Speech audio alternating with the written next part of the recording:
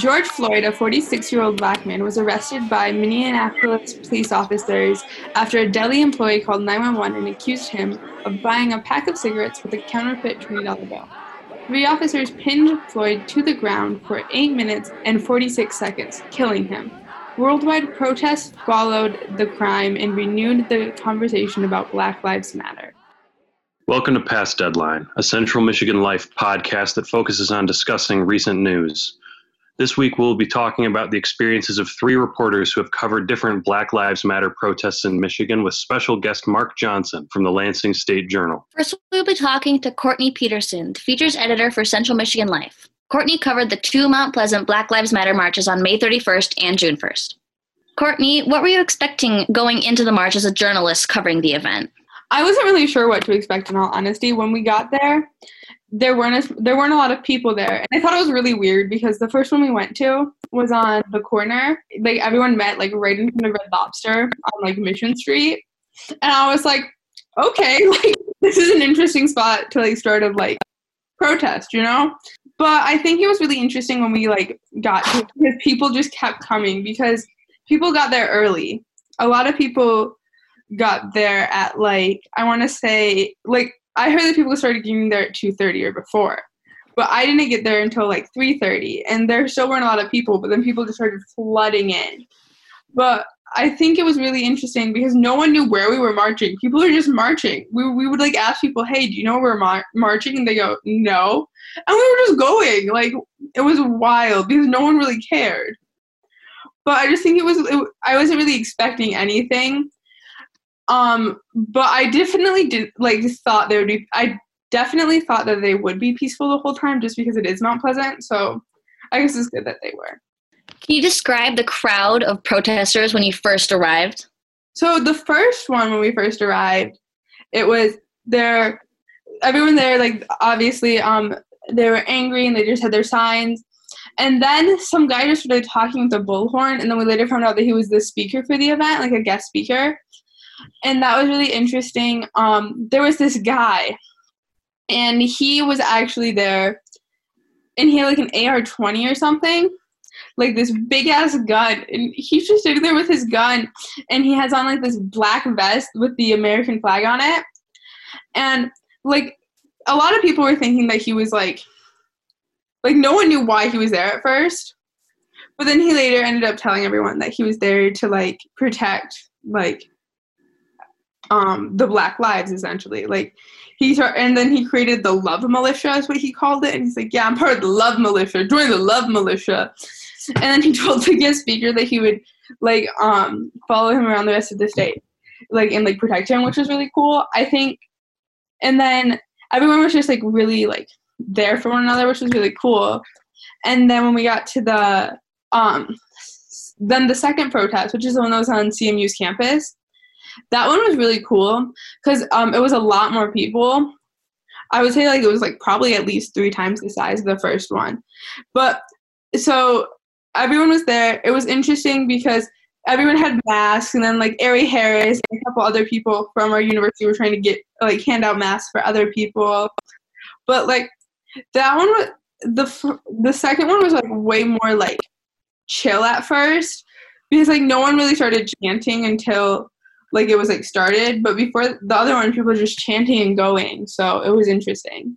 So, Courtney, at your march, people demonstrated Floyd's death. They laid down and held their hands behind their back, and they shouted, "I can't breathe," for 9 minutes, right? Mm-hmm. How was that whole scene of people just laying down on the pavement? How powerful was that? It was really powerful. And I didn't do it because I was, like, taking photos and obviously reporting on it, but it was really powerful. And a lot of the people I talked to, like, I talked to a professor the other day, and she said that she was a part of it, and when she did it, it was really, like, she did it, and then she was like, but I got to get up and I got to walk away from that. Well, I guess she already understood, but she just said it was really powerful knowing that she was able to get up. And, like, I don't know, I think it was a really good way to show people not only, like, that's what he had to go through, but also to, like, kind of explain more, like, white privilege to people.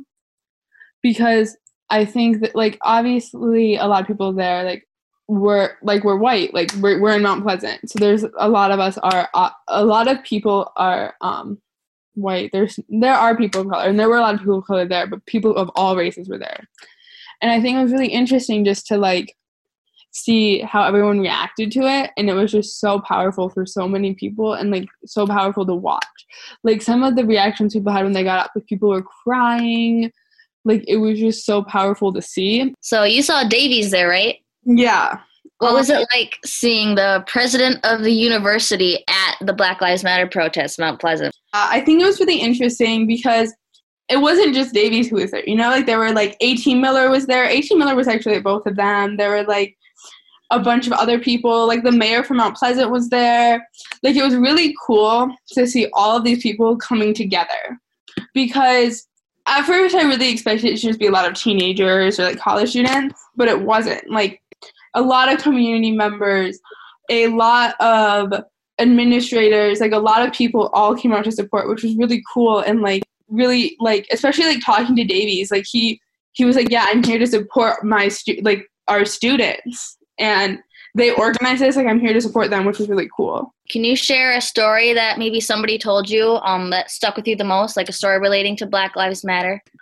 So there was this one girl, and she was a Mount Pleasant resident, and she was 18, and her brother were both there, and her brother was 16.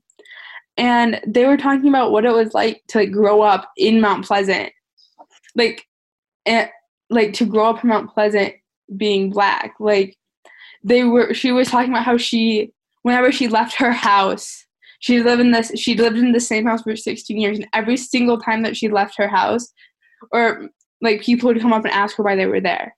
Like people would still just come up and be like, why are you here? Like, are you lost? Like, but she lived there, and she was talking about how her dad's a surgeon, and it was just really powerful. Okay, I've lived here I'm 18, so 18 years I've lived in Mount Pleasant, Michigan. I've lived in the same house for 15 years. And to this day, when I go outside my house, my dad goes outside my house, white people will come up to us, ask us, what are you doing here? How can I help you? What can I do for you? My dad is a surgeon. People refuse to get treatment from him because he's Black. You guys, I'm tired of it. She is tired! Thank you guys all for coming. It means the world to me. It really does. That was community member Erica Kudrow speaking at the protest on May 31st in Mount Pleasant. So how surprised were you that this was such a peaceful protest in Mount Pleasant? I mean, I wasn't necessarily surprised, I guess, because we are a small town. I think I was more surprised just by the amount of people, because we're a rural small town that is a lot of the time thought of as conservative. So I thought it was really cool as so many people were brought together by this protest. And it was really cool because the cops all came out and they helped guide us down the street. We had the cops were there blocking off roads and just helping make sure it was safe. And then Paul Loria, the chief of police of Mount Pleasant police department, walked with everyone, and he was in his normal everyday clothes, which was really cool. And everyone was really respectful to the police too, which was good to see, because this one of the speakers actually was not all police are bad, and she made sure that she made the point that some police are good, and that it's the job of the police officers to call out the bad police officers. Today is just the first day. Just the first! This day matters, but it's not the most important day. Let me tell you what the most important day is. The most important day is when you guys go to work, when you go to school, when you tuck your babies in at night and you tell them a story. Tell them a story and tell them the truth. Tell them how people in this country are affected. Tell them how people don't have their rights. Tell them the statistics of Black people not getting loans, not getting paid in wages. Tell your children. Tell them that all of our lives matter. When you tuck your kids in, tell them that everybody is worthy of love and respect and kindness. Police officers that are out here wrongfully protecting us. We call upon you to call out your bad ones, because a lot of you are great. I didn't talk to you. But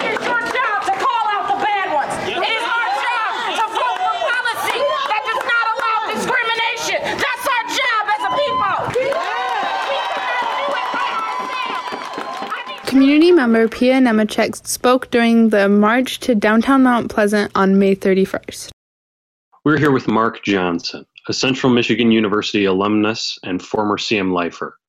Mark works for the Lansing State Journal as an education reporter. On May 31st, Mark covered the Black Lives Matter protest in Lansing. To start, Mark, you were at the Lansing Black Lives Matter protest. So can you just kind of explain the atmosphere of the protest to us? Yeah, when it had been going on all day. I didn't cover it the whole time. It started, they met at the Capitol in Lansing, and then they marched to East Lansing, and then back to Lansing, which is a pretty good walk. And when they got, it had been mostly peaceful all day from what I had been seeing. When I got there, it was kind of split up into two groups. There was a significant amount of people on the Capitol steps protesting. There's no issues there. There was other groups that were going around. There was like a guy on a motorcycle and people speeding around downtown. And it stayed mostly calm and peaceful the whole time. And people, just the atmosphere was people were just frustrated, seeing, another example of a Black person being killed by a police officer. And so they were there to let their voices be heard and to vent their frustrations. And so it started like a typical protest. But kind of as the night got on, the police were out, and really I was standing to the side of some police officers. They were all lined up, kind of looked like they were getting ready to sweep the streets, and then they shot what appeared to be tear gas, and that kind of got things going, and things got a little chaotic from there. That was about 8 o'clock at night. What time would you say you got there? I got there about 7:30. I wasn't scheduled to work. We had some other reporters who had been working all day, walking back and forth from East Lansing back to Lansing. So they had tons of miles in. And I was just coming back I was called in to relieve them and just kind of keep an eye on things. We weren't expecting anything to get too crazy. I showed up just to make sure things didn't get out of hand and covered for the rest of the night. What were the events leading up to getting tear gassed? And what was it like getting tear gassed? Well, there was a group sitting in front of the police on the ground, and some were yelling at them and saying, is this what justice looks like, and things, or policing or something. They were kind of questioning what they were doing. And, you kind of noticed something was going to happen as the police officers started lining up, blocking a street one way, and you could tell that they were getting ready to start sweeping the streets. And so you could feel the tension kind of rising a little bit. And then finally, an officer or two stepped forward and started shooting the canisters out. And then from there, it was just a rush to get away and, try not to get the tear gas in. Unfortunately, I got a little bit, and it stung pretty good. I mean, once the police officers were in front of me, I couldn't see, I could hardly breathe. And so I kind of ran over to the Capitol lawn where more of the peaceful protesters were, where the police weren't. Well, most of them were all peaceful, but where some protesters were standing where the police weren't there. I saw a guy with some water and asked him for some, and he gave me some, and that helped with my breathing and stuff. Another guy came and poured some, I think he said it was water mixed with baking soda or some kind of a mixture into my eyes, and that helped with the burning. And, after maybe 5, 6, 7 minutes, I was able to get my sight back without any pain and get back to covering again. But it was a little scary. I had been, following Twitter and, all the other protests going on and seeing these other reporters and protesters getting tear gas, shot with rubber bullets and everything else. So it was a little scary at first because I didn't know what was going to happen, but it didn't end up being, outside of a few minutes, it wasn't too bad. So relatively, the protesters' actions were peaceful leading up to the tear gas canisters being shot? There, in my time there, it was. But before I started covering, it's still being reported, but a car drove into the protest and the person was arrested. And from there, the car was flipped on its side. The windows were broken out, and eventually it was set on fire. So when I got there, it was just this heap of, there was just the frame, it was all burnt up and ashes it was covered in ashes, and, you could hardly tell it was a car.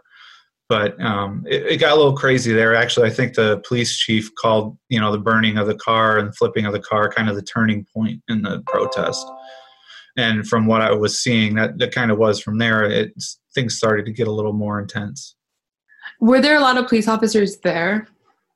Yeah, there were, just, it looked like Lansing Police Department, the Sheriff's Department from Ingham County, I think a couple different Sheriff's Departments. There was some kind of a tactical unit. They were wearing just military green suits and had some kind of rifles they were holding. Most of the other officers had batons, and they might have had handguns on in their belt. But yeah, there was a significant amount of police. How did the Black Lives Matter protests compare to the quarantine protesters that had guns in the Capitol? Well, I think, both of them had a good amount of people, but the Black Lives Matter protests definitely ended up more violent than, more violent than the stay-at-home order protest. There wasn't, I think there may have been a handful of arrests at the stay-at-home protest.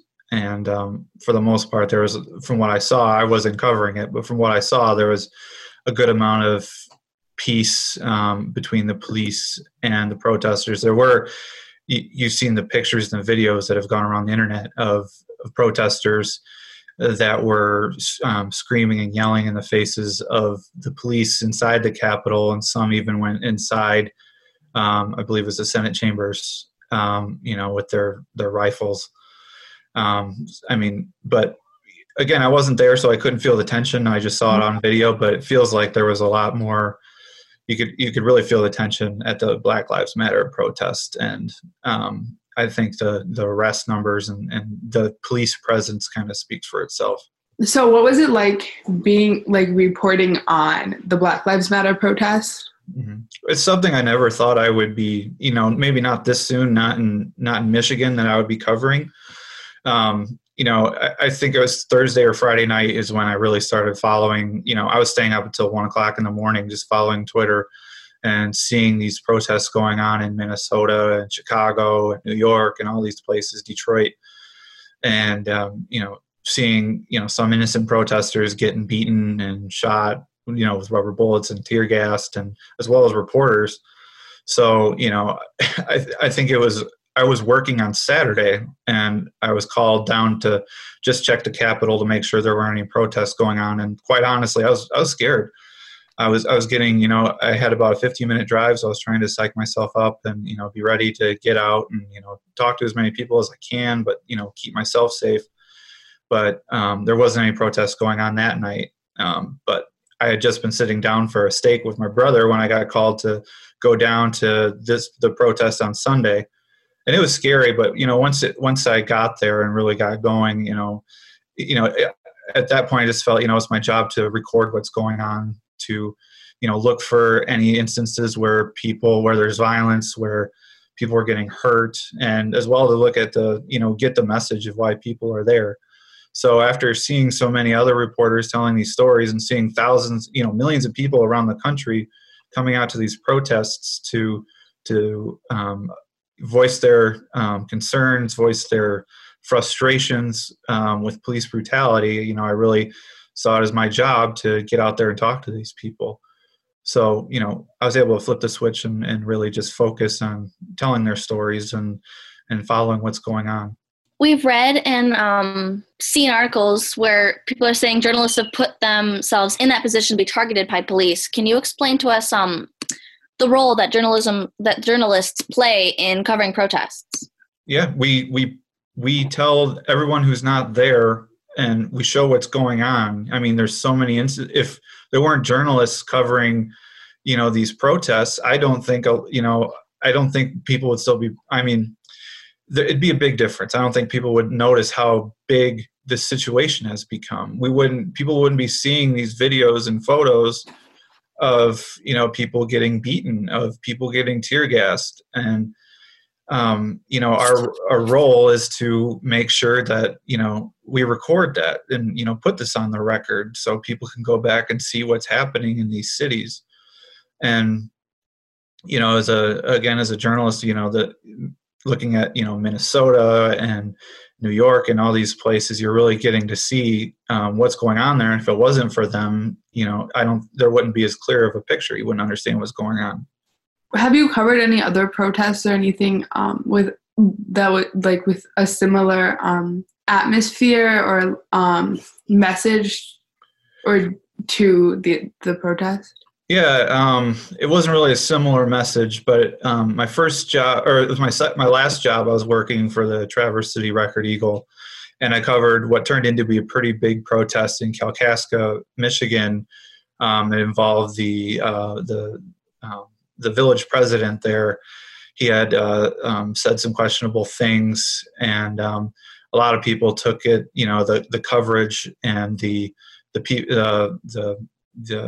people who were against him, people saw it as, an attack on President Trump and a lot of these things. So it turned into a pretty significant protest. There are a lot of guys walking around, open carrying large rifles and, guns on their hips. And at times it got pretty heated. There's, people, it was a more one-on-one, arguments, screaming at each other. But for the most part, it was quiet. There was police there, not nearly what we saw in Lansing. But there were police there, and it stayed peaceful. But that was my first experience covering a significant protest, and it was a little nerve-wracking. But all in all, it wasn't too strenuous or too intense like what we're seeing now. Not nearly what we're seeing now. You keep mentioning the tension at the protest. Can you just kind of describe that a little bit more? Yeah, well.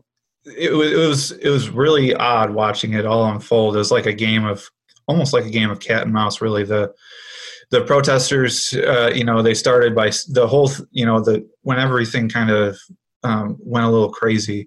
The protesters, most of them, there was a group of them anyway, sitting on a street in front of the police, and as they're before they had been sitting, they started advancing a little bit, and you could kind of start to feel that something's going on.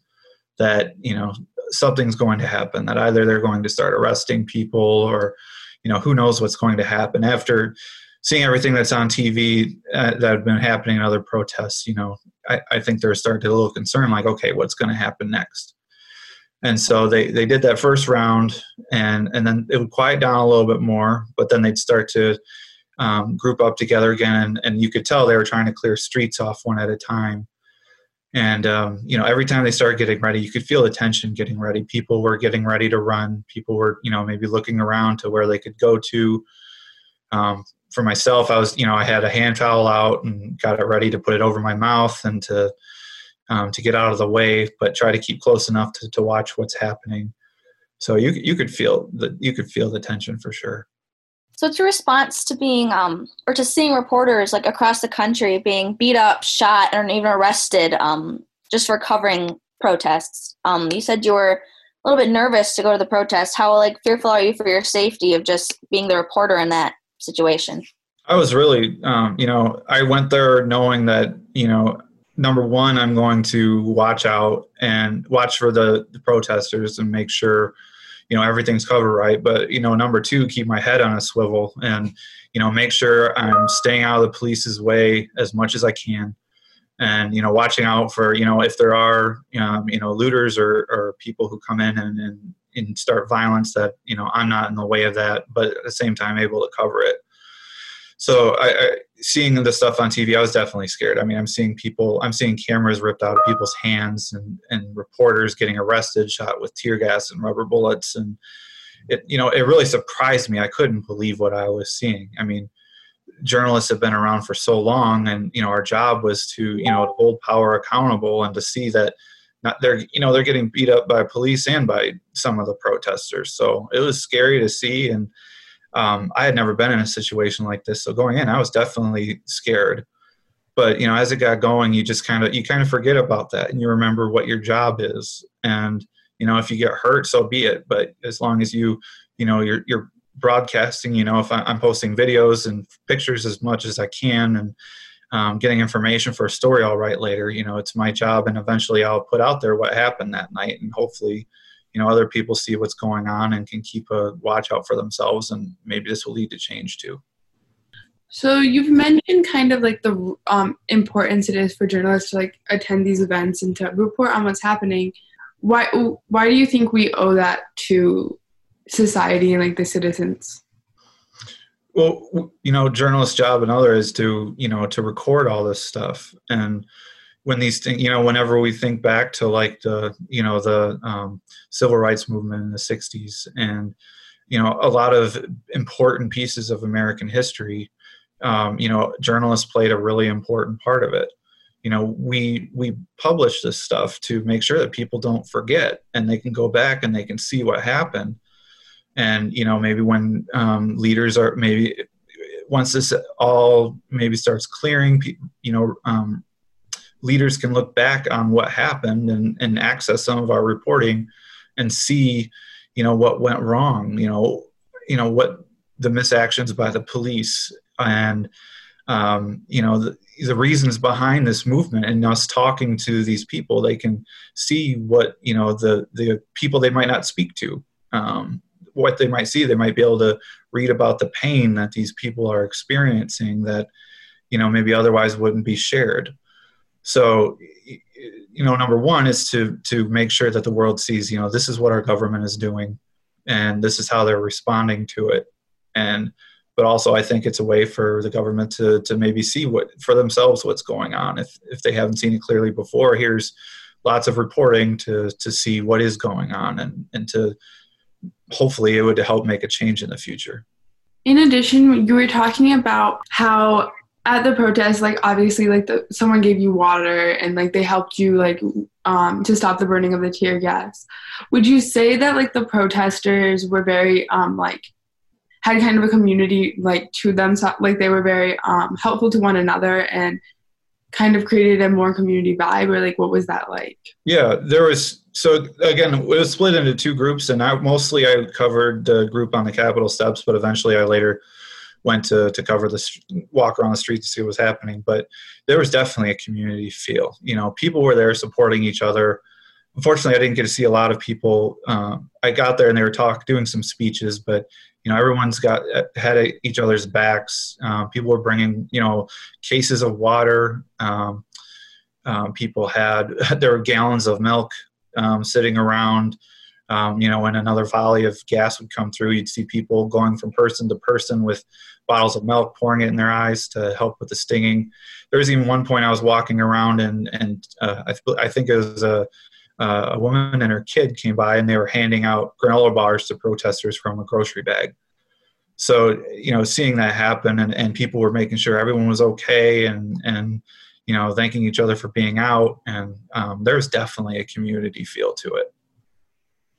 In addition to so this is obviously during the coronavirus pandemic. So like, were a lot of the protesters wearing masks? Were they like trying to social distance? Because like obviously you can't social distance that much during a protest, but what was that?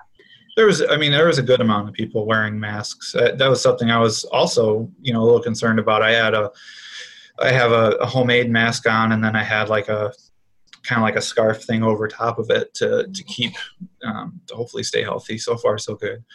But there was definitely a good amount of people wearing face masks for sure. That was another difference between this protest and the stay-at-home protest. This protest definitely had many more people wearing face masks, and I think some were trying to practice social distancing, but it becomes hard when you have that amount of people, in a space at one time.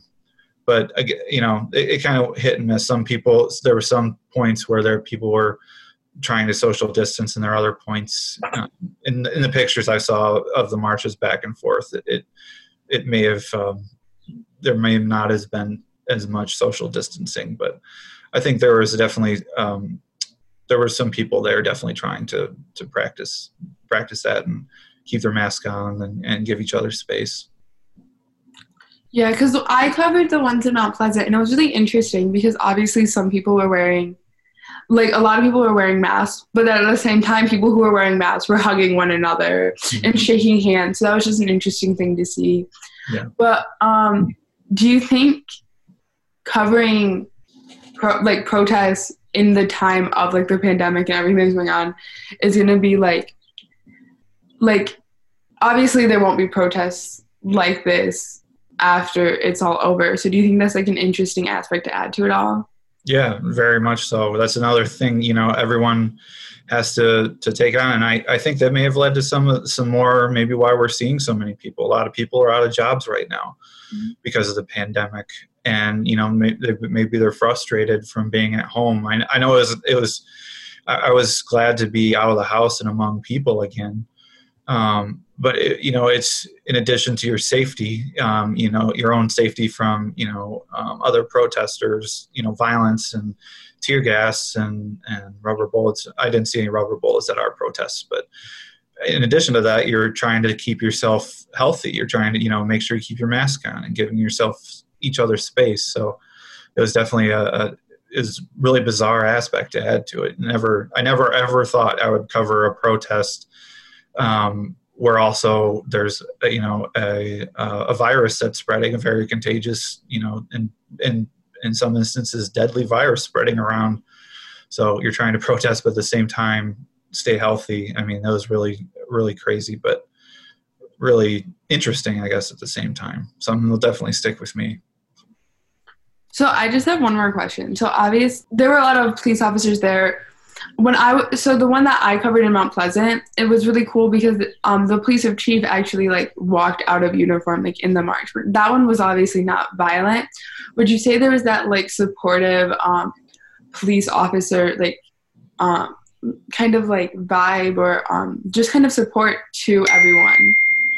I believe at the beginning of the protests, the city of Lansing and I want to say that the police chief said something, they were supporting the protest, the peaceful protests. And in an interview after the protest, the chief, said that everything was fine until the turning point of the car being flipped and burned.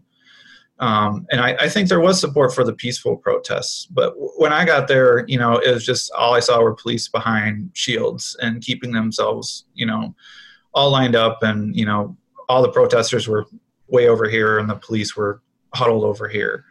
So I didn't really see, much support of that when I got there, but there certainly could have been more during the march. I mean, the protesters were allowed to got on the freeway and they, walked on streets from Lansing to East Lansing and back again.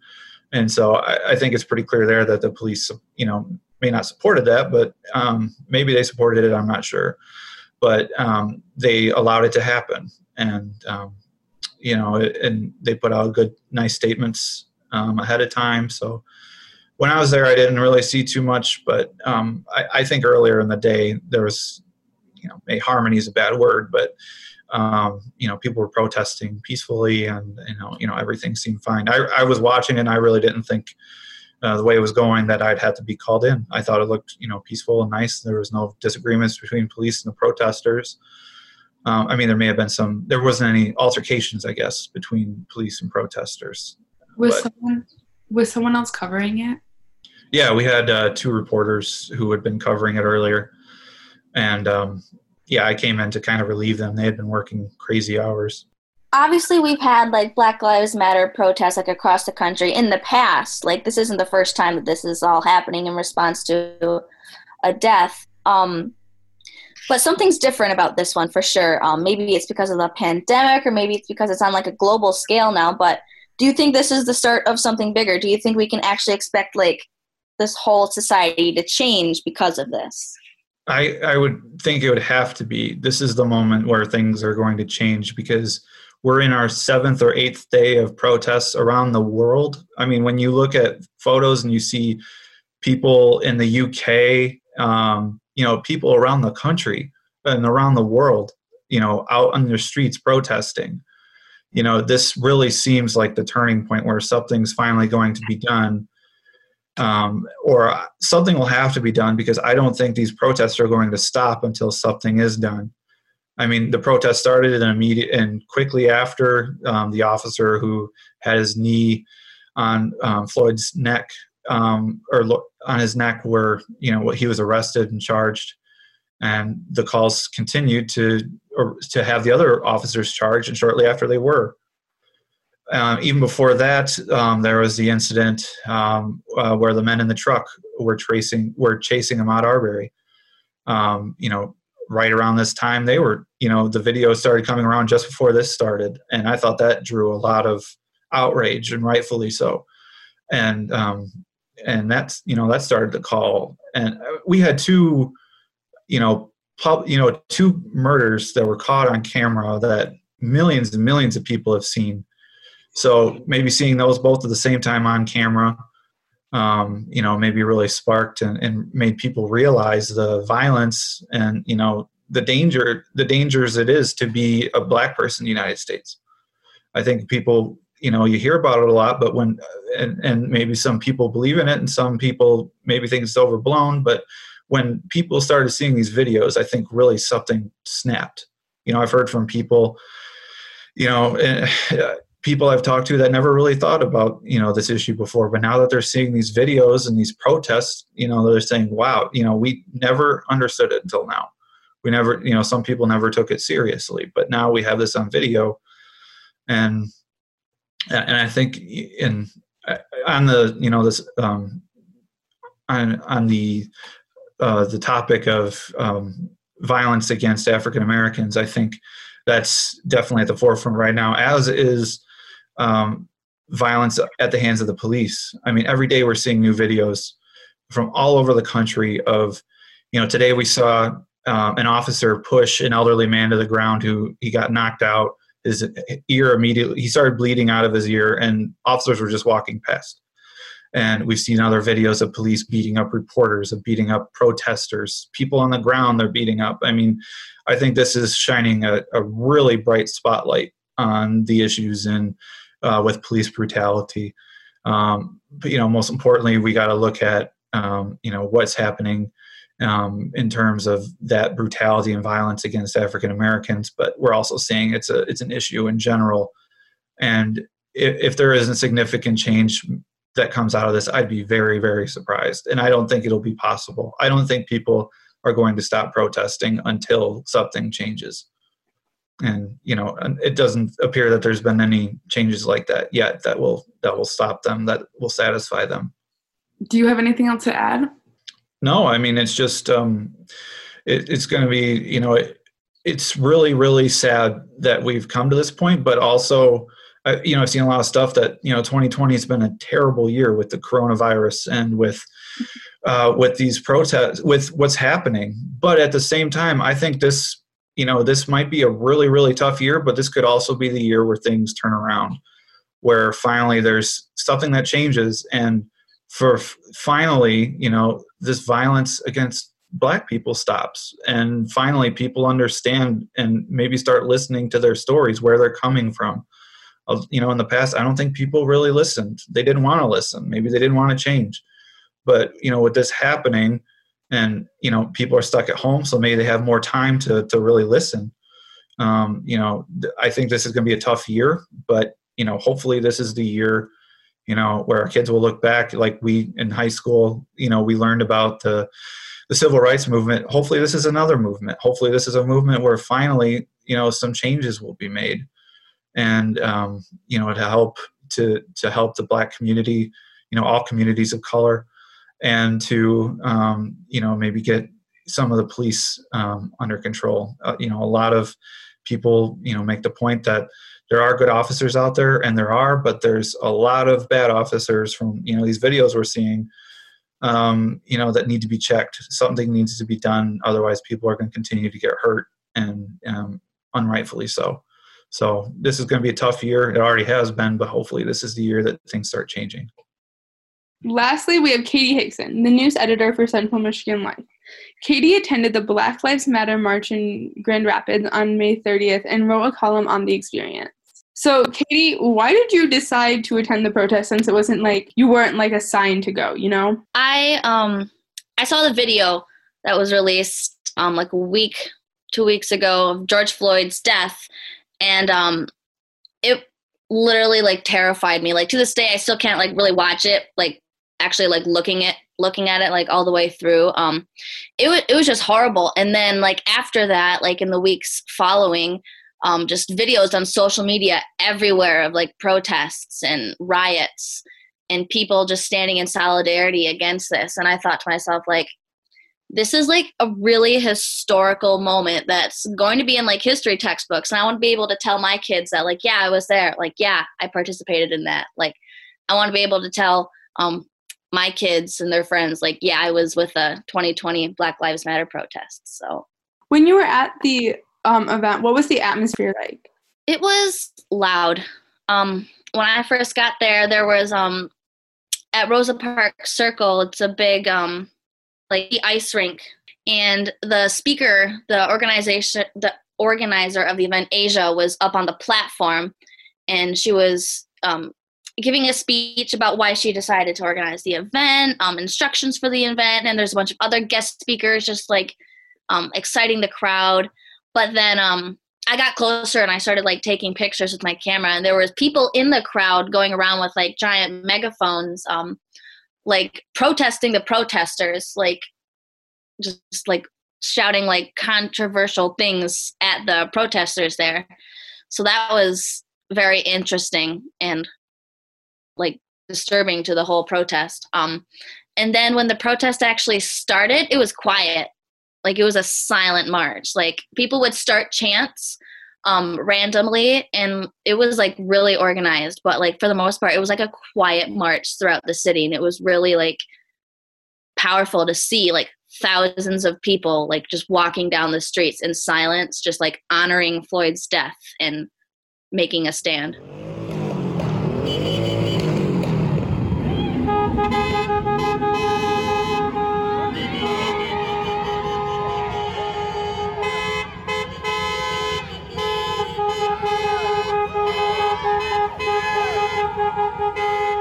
The Grand Rapids protest was silent at most parts, with some chanting, but mostly silent as some cars drove by and honked.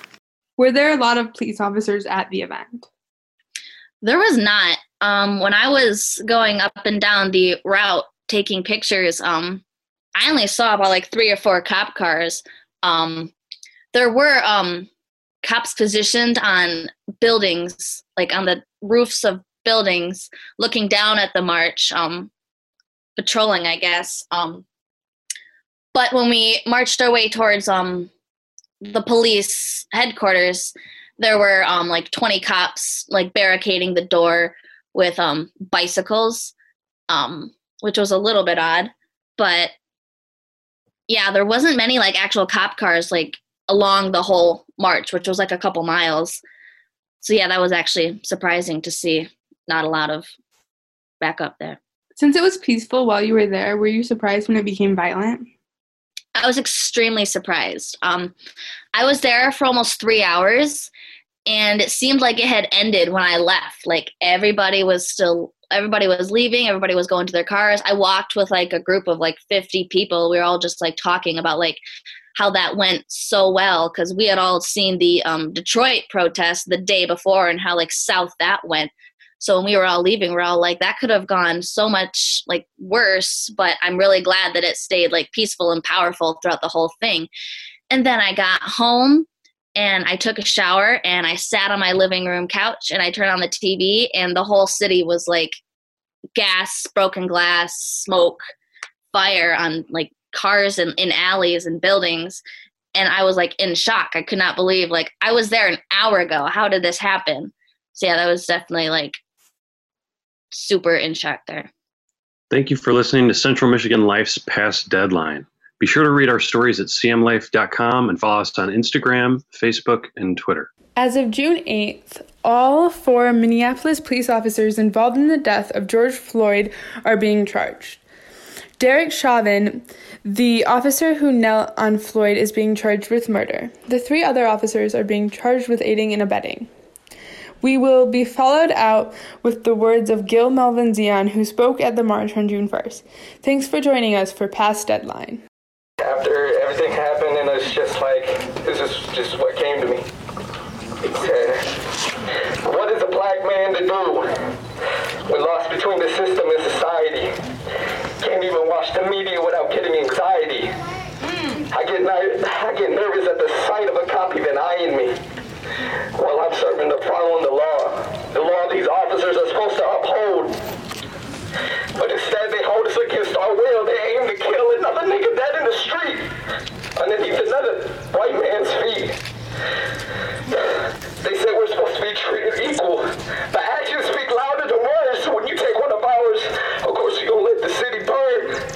son. Immolation comes in different forms, so does justice. Just because it's not a social norm doesn't mean it's not the right way. That's right, son. Tell us. When do we stop being humane? Come on now. When do we stop helping people in pain? We're tired of the black man dying in vain. Hey, it's okay, it's okay. COVID-19 already hard enough. We should be spreading the love. It's okay, son. Giving us a chance to live this life we live. But in reality, we afraid to raise our kids, filling with some rage. We can do better. We can be better. And when that happens, we'll feel better. Amen, amen.